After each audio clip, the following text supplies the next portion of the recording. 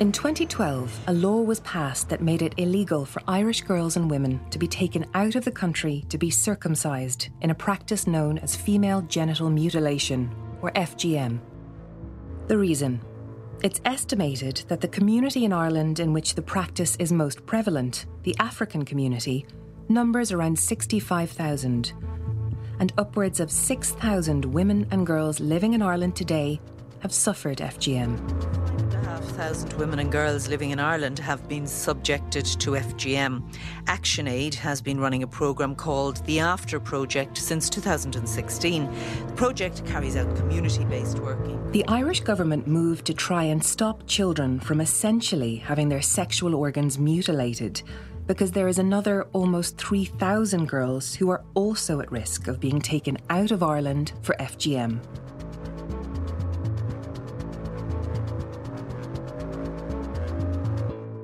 I'm a survivor of FGM. I was circumcised twice. You may have already heard of Ifrah Ahmed. I decided to work with young people to educate about FGM. She came to Ireland from Somalia in 2006 to seek asylum. Ifrah is determined to bring about an understanding where the practice is stopped throughout the world, including here in Ireland, when Irish children are brought back to their parents' countries to undergo FGM or are in danger of suffering the procedure here. And the nurses did not understand where I come from and what I was talking about. I was asking a wee bit of powder, do you? You like this sort of thing? No. Over the last year, Michael O'Kane has been recording Ifrah. Oh, okay, cool. You see, your foundation's perfect. It's November 2017, and Ifrah Ahmed is sat smiling and laughing in the Castle Leslie Resort in Glaslough, County Monaghan. I know. You'll look at it and think... This is Ifrah's base, and she's having makeup applied ahead of a TV appearance. Just the light. It's a tiny bit more. TV makeup, totally different. Silly, but it'll be fine on camera. Radio makeup is very complicated. No, it's not. It's very easy. You can wear whatever and you just talk. Nobody sees you. I was just wondering, would that be... Okay, just put it and then we can put little... I have the dark foundation. In 2006 as asylum seekers. I went to the asylum seekers as Somalis been in war more than 30 years. So I was given refugee status in Ireland. And I remember when I went to do smear test, which I never know what it was. When the nurse tried to do the test, they were shocked. And the lady was asking me, how do you get injured in your private area? And then I have to explain, and I was very shy because there was a man behind the curtain that I have to explain. And when I went back to the hostel where I was staying with other 17 asylum seekers, I asked same question that I was asked. And then one of young women from Guinea-Bissau, she explained to me that she gone through female genital mutilation and she was circumcised with broken glass.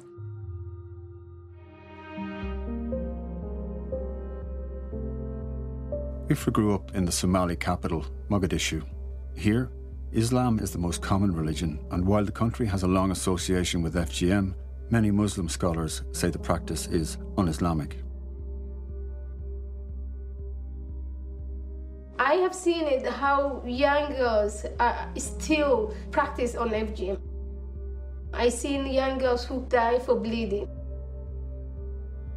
Ifrah suffered FGM when she was just 8 years old, along with 9 other girls, one of whom bled to death. And Ifrah still finds it extremely difficult to talk about what happened that day. When I came to Ireland, the first thing I remember is that the lady who was actually interviewing me saying, look, you're in a safe country, you have a voice, you can talk and you can say what is right and what's not. Ifrah's voice is just one of nearly 6,000, from Wexford to Westport, and her experience is very like another Irish-based survivor. We are in Port Harrington, beautiful town, in my home. I live here with my 2 beautiful boys, Paul and Nathan, and we love it. It's very quiet. This is Meheret Yemani Abdigergish. Like Ifrah, she fled to Ireland in 2006, but from Eritrea via Sudan in East Africa, where the rate of FGM is over 90%. The older I get, the more I'm finding out how affected I am. Mine was done by a woman who's related to my sister's husband. It was done 4 times. The last two I remember, the first two I don't remember because I was very young. And it was done with my two sisters. And then the last one, I was between 9 and 10. And it was done with my youngest sister, actually the same time, I don't know, the woman kept saying that, the last time she didn't do a good job. She left something, and my last one I remember very vividly. You know it was going to happen? Yes, I did, because they say, oh, you're going to get circumcised with your youngest sister. I remember my brothers held me with my legs, and my mother was there. And the woman, she took this blade. She used the same blade for me and my sister because we were there side by side. And then they let you go, but you have to leave your legs open for a few days. And you'll be outside in the bed. They will wash you with salt and warm water as well, because to help with the process of healing, because there's no antibiotics and there was no anesthetic, So what happened was she came early in the morning, because you're supposed to do it early before the sun comes out. Sorry. I was cut first because they want to make sure, like, my sister felt brave, because they said to her, oh, come on, your sister can do it, and she's already done it, What age were you then, both? She would have been around maybe 4. I'm trying to highlight as well. My mother was married at 11. She was a shepherd. She did give us a better life than she had. Even though, like, those brothers who held me down, they have girls now. Like, I have nieces now. They didn't go through what I went through. I know they were not happy, like I said, they held me down, but they did, But I can't blame them, they didn't know. Why did they hold you down? Because you're not going to let anybody butcher you, but my mother wouldn't be strong enough to hold me down. So the brothers have to, It's normally you try to find somebody to hold down the child, because somebody has a blade in their hand and they're trying to cut you. You're not going to say, here, come on, cut me, But as a child, you're going to scream, and and they'll be afraid that they will cut an artery or something that, they couldn't stop it.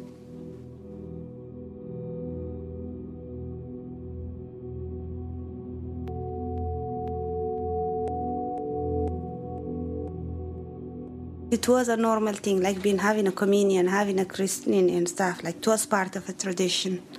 In Sudan, it's a celebration. They put henna on your hands and your feet, and they invite your friends. They make like a party of it for a week at least. Sudan would be one of the countries with the highest FGM because it is part of the religion and culture. Girls go through FGM as young as 2 weeks old, but they try to do it quick. As a father of an 8-year-old yourself, if you say to her, oh, this is the right thing to do, you should do it for you, I used to be that little girl, and I was actually my daddy's girl. My dad loved me, I loved him so much, and people think I'm the youngest. I'm number 8. Not even the youngest, I asked Meheret why it's done. Well, from what I've learned about it, like growing up, a girl is less promiscuous, and she will be able to marry well. And it is like give you purity, like stay pure.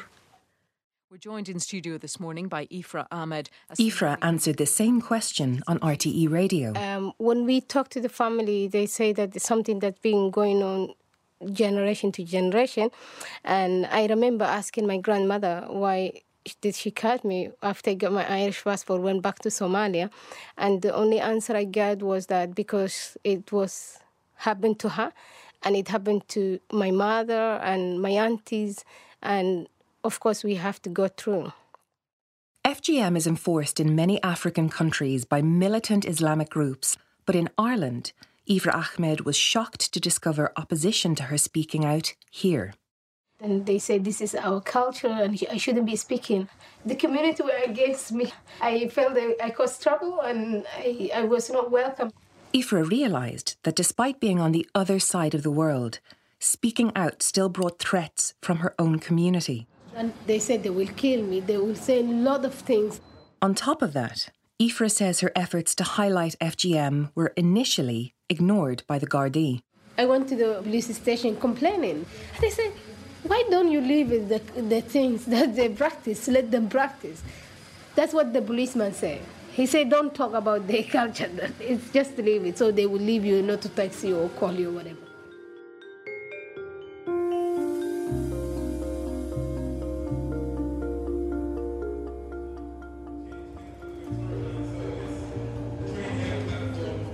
It's April 2018, and Michael is in London to meet an anti-FGM campaigner Her to follow up on ours. Follow up. Yeah, that's what we're doing. No, because she's not. who also happens to be his sister, journalist Maggie O'Kane. Will you just send me that tweet?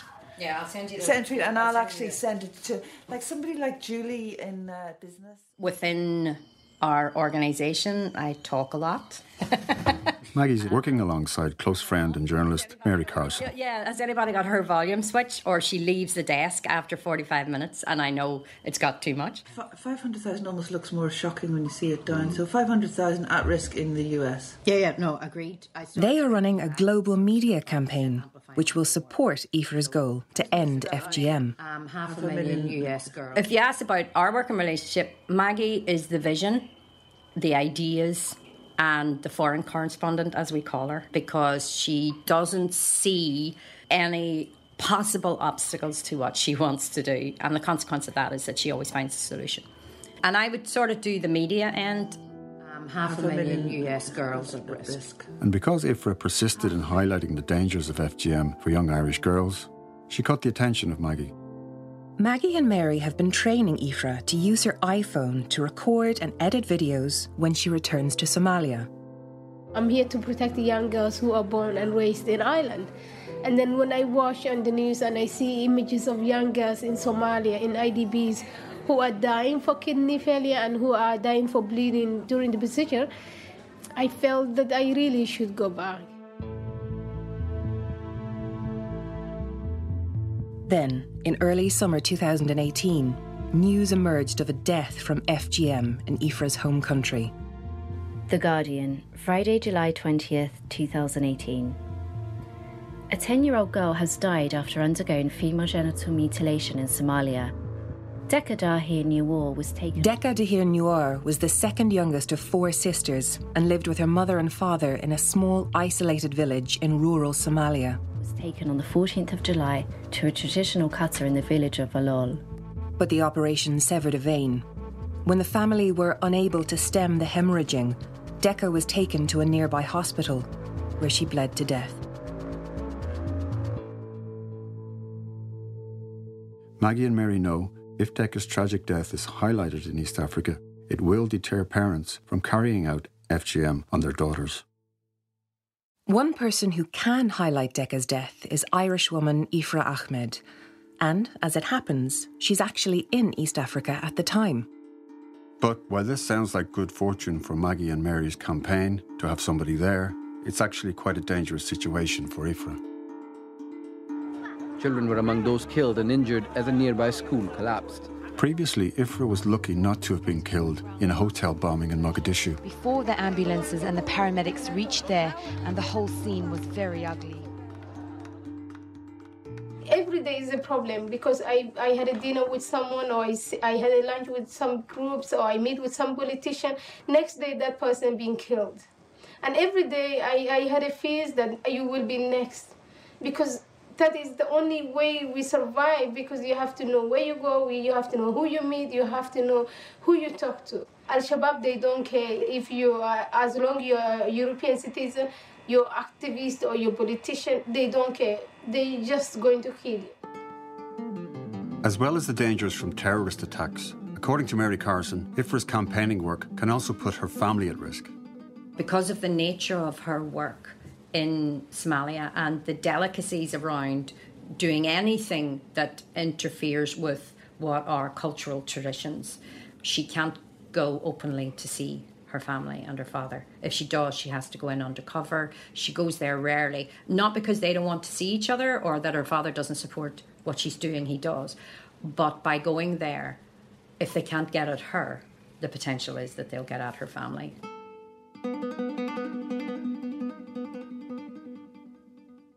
Mary and Maggie are fully aware that these cultural traditions are long held but are also distressing to those carrying them out. You know, you look at the pictures and you see this completely isolated nomadic tent. These are nomadic families who have nothing. A mother who's beside herself with grief, but who thinks it was the right thing to do to cut her child because that's just what's done. They believe if they don't cut their daughter, that they might not get the bride price. Family believe if they don't cut the daughter, no man will marry her because she's not a virgin. And as for my own daughters, the idea that somebody could take a razor to them and that I as a mother would think that that's the best thing to do for them and to do it with love, because I think so many of these children are cut with love because the mothers think they'll not get married otherwise. Tuesday was International Day of Zero Tolerance for Female Genital Mutilation, which is defined... And in the Islamic community itself, there's no unity over the issue of FGM. One of Ireland's leading Muslim clerics, Dr. Ali Salem, defends the practice on RTE's TV flagship current affairs show, Primetime. Well, I'm not an advocate of female genital mutilation, but I am an advocate of female circumcision. So what medical reason would justify what you refer to as female circumcision and most people would refer to as female genital mutilation? Well, the same medical reason that would justify male circumcision. With male circumcision, which can reduce the risk of infection, the organ is not fundamentally changed. With female circumcision, it's drastically altered. People by nature are different. People's organs are different. What one person needs is not necessarily needed by another person, and it should be determined by a doctor. So what is wrong with that? Welcome back. The Islamic Centre of Ireland... This appearance on RTE television led to the Islamic Centre of Ireland declaring a fatwa. The religious ruling, which can be made by any Islamic leader, follows... They announced an outright ban on FGM in Ireland, describing it as forbidden and sinful. His statement was widely criticised by those working in the... Dr. Salim later apologised for his comments. He said that because he is not a native English speaker or a medical person, he misunderstood the term circumcision. Campaigners also point out that FGM is not exclusive to the Islamic community. In Nigeria, for example, more Christians carry out FGM on their daughters than Muslims do.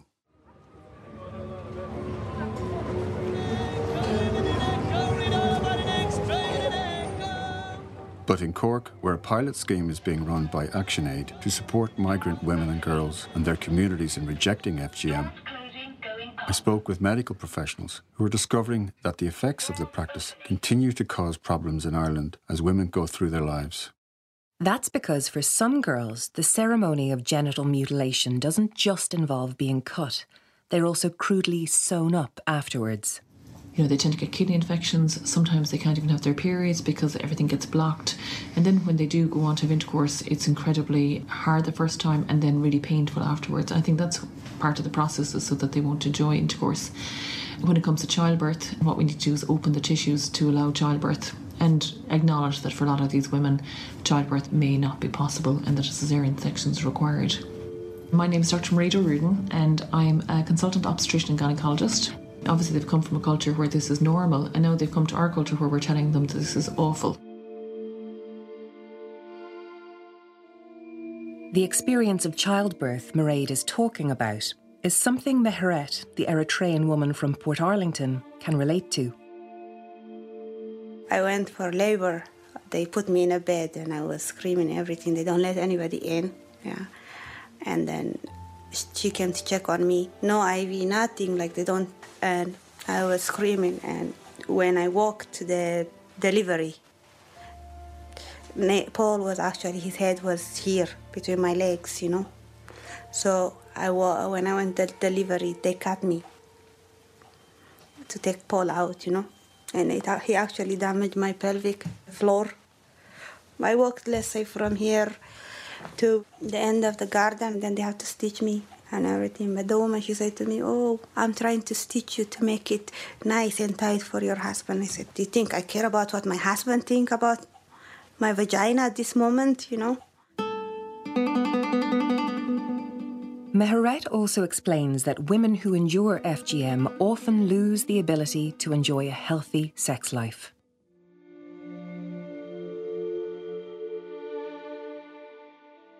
There is no such thing like orgasm but I thought sex was like, okay, you know, we sleep with a man, he finishes and that's it, like, you know, it was not like, you know, about my need but that's how I was brought up, you know.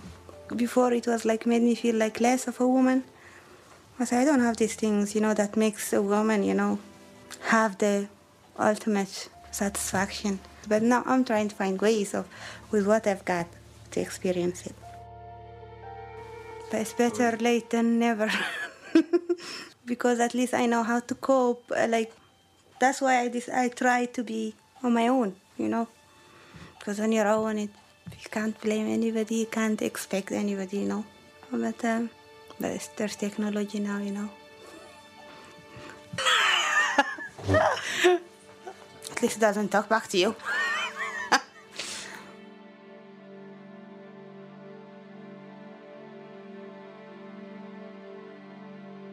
More and more Irish medical staff recognise a duty of care to vulnerable girls. One of the other things we need to be concerned about is their offspring and their children, and we're hugely conscious that women bring their daughters home to wherever that may be, but that they also bring them to either local people in Ireland, and I haven't heard of it happening in Ireland, but definitely have heard of it happening in the UK where girls have been cut. While it's possible to detect FGM issues in hospital, it's nearly impossible to monitor girls being taken out of the country through Irish airports. Their security can check for drugs and weapons, but not for girls about to undergo FGM. I mean, I think the most important thing is that these women are supported. Mairead Reardon again. There's not only our patients' culture, but there's also ours, and often we can be very slow to ask the hard question, you know. What is that question? You know, have you been cut? And we know that that's not happening. You know, not even half of the medical population aren't asking that very difficult question, and that we ensure that their daughters don't end up getting cut. I mean, if we can do that much within our own country, I think that would be a hugely important first step. For Maggie and Mary, these are small steps but important ones in terms of sending a message about FGM. There will probably be hundreds and maybe thousands of people who will decide not to cut their kid. This group of women who before had no power are now part of a community that can actually access grants, access people like us, the Global Media Campaign, and say, this is what we need, this is the message we're going to give, and this is how we're going to end FGM. So things are going to really pick up as long as people like IFRA get backed. IFRA has been working with Maggie and Mary for about 3 years. In that time, she's travelled extensively on the campaign trail with them. In this case, to an international women's conference in Brussels. And, I mean, it's a very wealthy forum of very middle-class, educated, middle-aged white women like me. My actual hearing isn't great. I have a slight problem with hearing. Oh, okay. So, but I'm trying. That's why I'm focusing so much. Yeah. And Maggie watches on as IFRA accosts a visiting Irish minister, David Staunton. No, what I'm saying is that in Ireland we had an integration centre, but during the crisis it was closed down. An integration centre? Yes. Okay. There is no more integration centres. Okay. Which is needed because we were doing a lot of work with young people from different nationalities. So maybe what we should do is meet in Dublin. Okay. And sit down and discuss this. Yeah. And see what the needs are and how we can best address them. Yeah, because... So can I invite you to come to Dublin and meet with me? Yes, I will. And while IFRA is bending the ear of the minister, Maggie steps outside and reflects on the campaign. Some of the great campaigners, maybe many of them, are people who really suffered. You know, and Ifra has really suffered.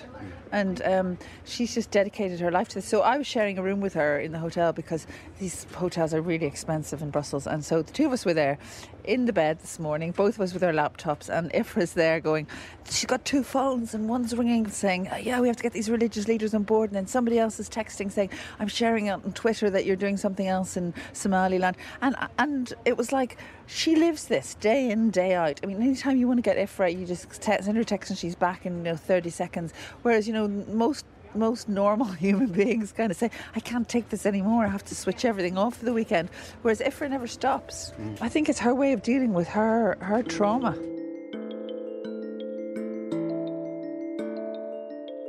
Ifra's trauma drives her to campaign against FGM in Africa and in Ireland, where the FGM problem is hidden and not spoken about. It's not even under the carpet, it's so underground, it's just not happening. And it is happening, of course. This is Dola Toomey. She works at the Sexual Violence Clinic in Cork. If somebody comes from a family, a village, a country where cutting is the norm, travelling to another country is not going to change that belief system. That culture travels. Maybe it even intensifies. As well as the hidden nature of the practice, Dola says, a big obstacle to tackling FGM is a lack of full understanding of the practice amongst health professionals here. This makes it harder to identify young girls who are at risk of being taken out of Ireland to undergo FGM. You have thousands of children going back to school. Some of them will have been away for the summer. Some will have been in holiday resorts where they were playing in the sea and all that kind of things. Others will have travelled a little further afield. And the purpose of that travel wasn't a holiday. The purpose of that travel would have been to either return to a place or go to a place for their cutting ceremony, essentially FGM. They will have returned to here in Ireland, to the schools in Ireland, and to all intents and purposes, nothing out of the ordinary will have happened to them. I mean, I remember as a kid, one of the big dreads of going back to school from my youngest age was you'd always have to write an essay, what I did on my summer holidays. Well, there's children in this country who, if they had to write that essay, that is the essay they could write. The summer I was cut.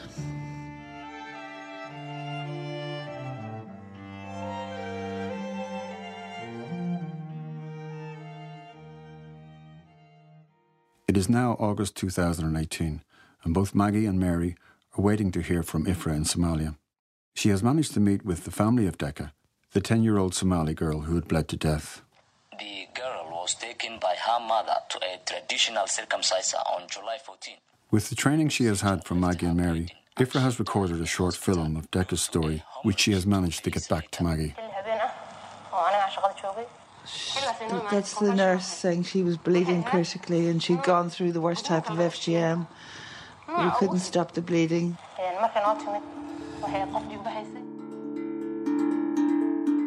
FGM graduates who started to tweet about the fact that this girl had bled to death and turned it into a news story.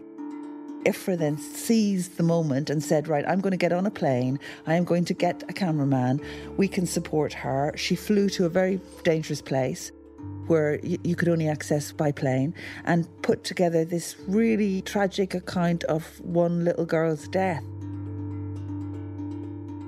And it's a 30-second trailer which is basically telling the story of how Ifra's gone in search of Decca. And already, awareness of the tragic case is having an impact. One chief in Gwalgamud, which is where Decca's from, has already publicly denounced FGM, which is the first time that's happened.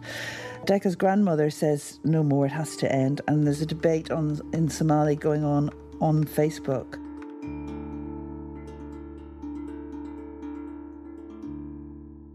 The story of Decca should become an iconic moment in the fight against FGM in Somalia. So what Ifra did was took the footage, went back, got an editor, got a producer together, contacted the TV stations.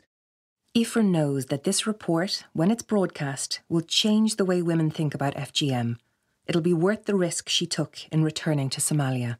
So it's all going out now simultaneously. 3 minutes on the news about Decca, and then a 12-minute short documentary followed by a live broadcast in the studio on Somali TV. You know, Decca needs to be one of those sort of, you know, Anne Lovett stories in an Irish context, or the Kerry babies. It just needs to be a moment that says, this really has to end. Hello? Hello, Maggie. Maggie, one second. I'm talking to the national TV. Oh, my God. The TV stations are all set to broadcast the report, but then Aoife calls Maggie.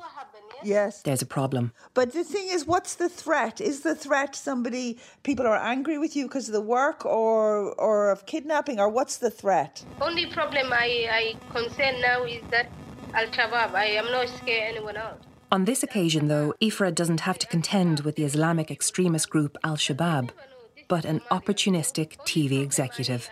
And he said that it's longer, we cannot broadcast. I say to him, what's your problem?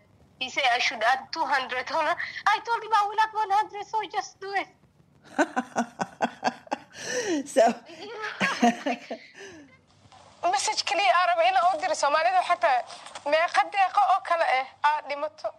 Aoife, Maggie and Mary successfully get Decca's story to air across 6 channels in East Africa, where it's seen by millions of women.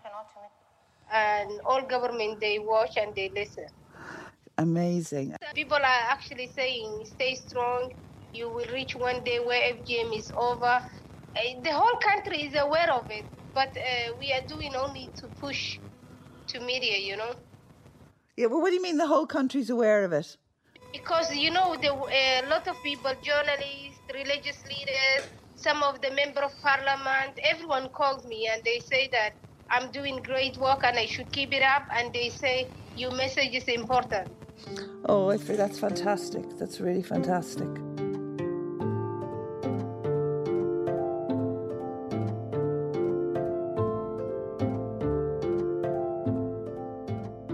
As a journalist, sometimes you think it's completely useless what we do, and you despair. And I have felt that at times. But to be involved in something that can be so impactful as that. So that's why I do it. And it's also, I'm surrounded by amazing people like Aoife. It's a very exciting job to do.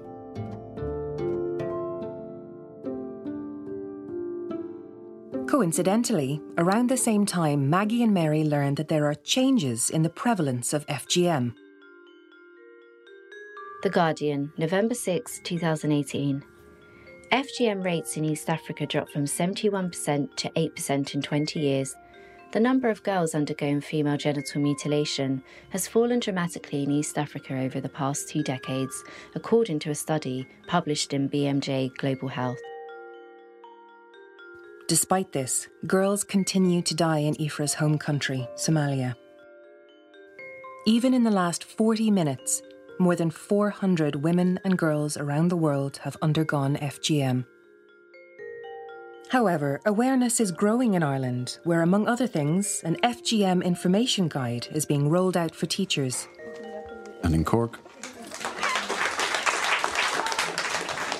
the Minister Aoife met in Brussels, David Stanton, is speaking at a ceremony. Of course, what you've completed is hugely important. It has provided you with the skills to tackle these deep-rooted questions.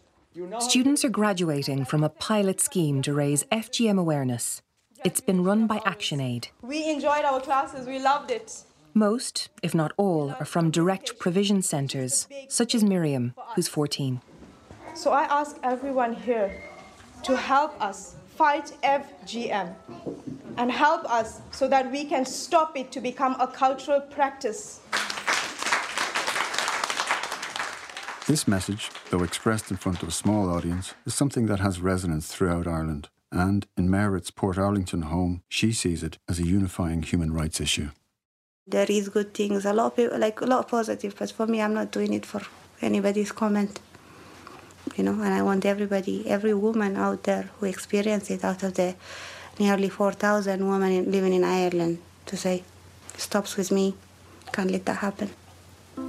But I'll be living in Ireland here for more years, you know, and I don't want my grandchildren, great-grandchildren, or anybody to go through it, you know. For me, that's my aim, that's my goal.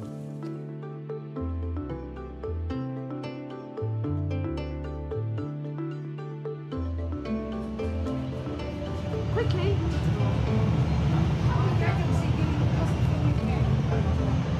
We just flew from Mogadishu, and we are in Wajir. Ifra and Maggie are in another airport, about to make another visit to an African country where FGM is still practiced on little girls. We were doing the global media campaign training with the religious leaders and the journalists. Maggie and Ifra have an interesting relationship. Maggie has been a campaigning journalist all her life. Ifra is a campaigner who's learning journalistic skills. Positive training. They're both driven women who have the end of FGM in their sights. What they achieved or what actually... Their relationship is mainly professional, but sitting, waiting in a small regional airport in Somalia, they begin to have a conversation they've never had before. What's the Sunna type? Sunna is like the cutting little, so... Just off the top of the clitoris? Yeah. As opposed to taking off... You can explain what it is. No, it's very hard for me to explain because, you know, I don't want it to... I feel shy to say it. I swear I do. Okay.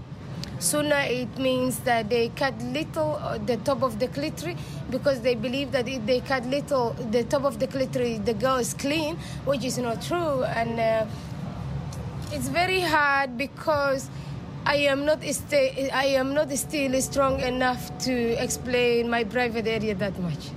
Okay. Because of what happened to you?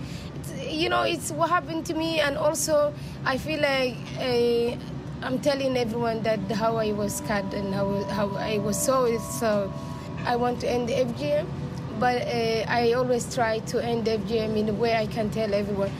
But for me to tell them how I was held and how everything was cut and sew it back, it's a little bit... So still, all this time people are making a film, you've talked about it before, you still find it really hard to speak about it?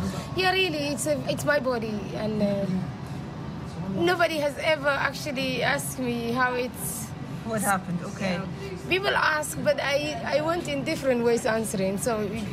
Because I did not decide to have FGM, and it's very bad, and it's a terrible thing, and I really hate when I actually wash myself or when I look at myself. I hate it so much, so that's why I keep it myself.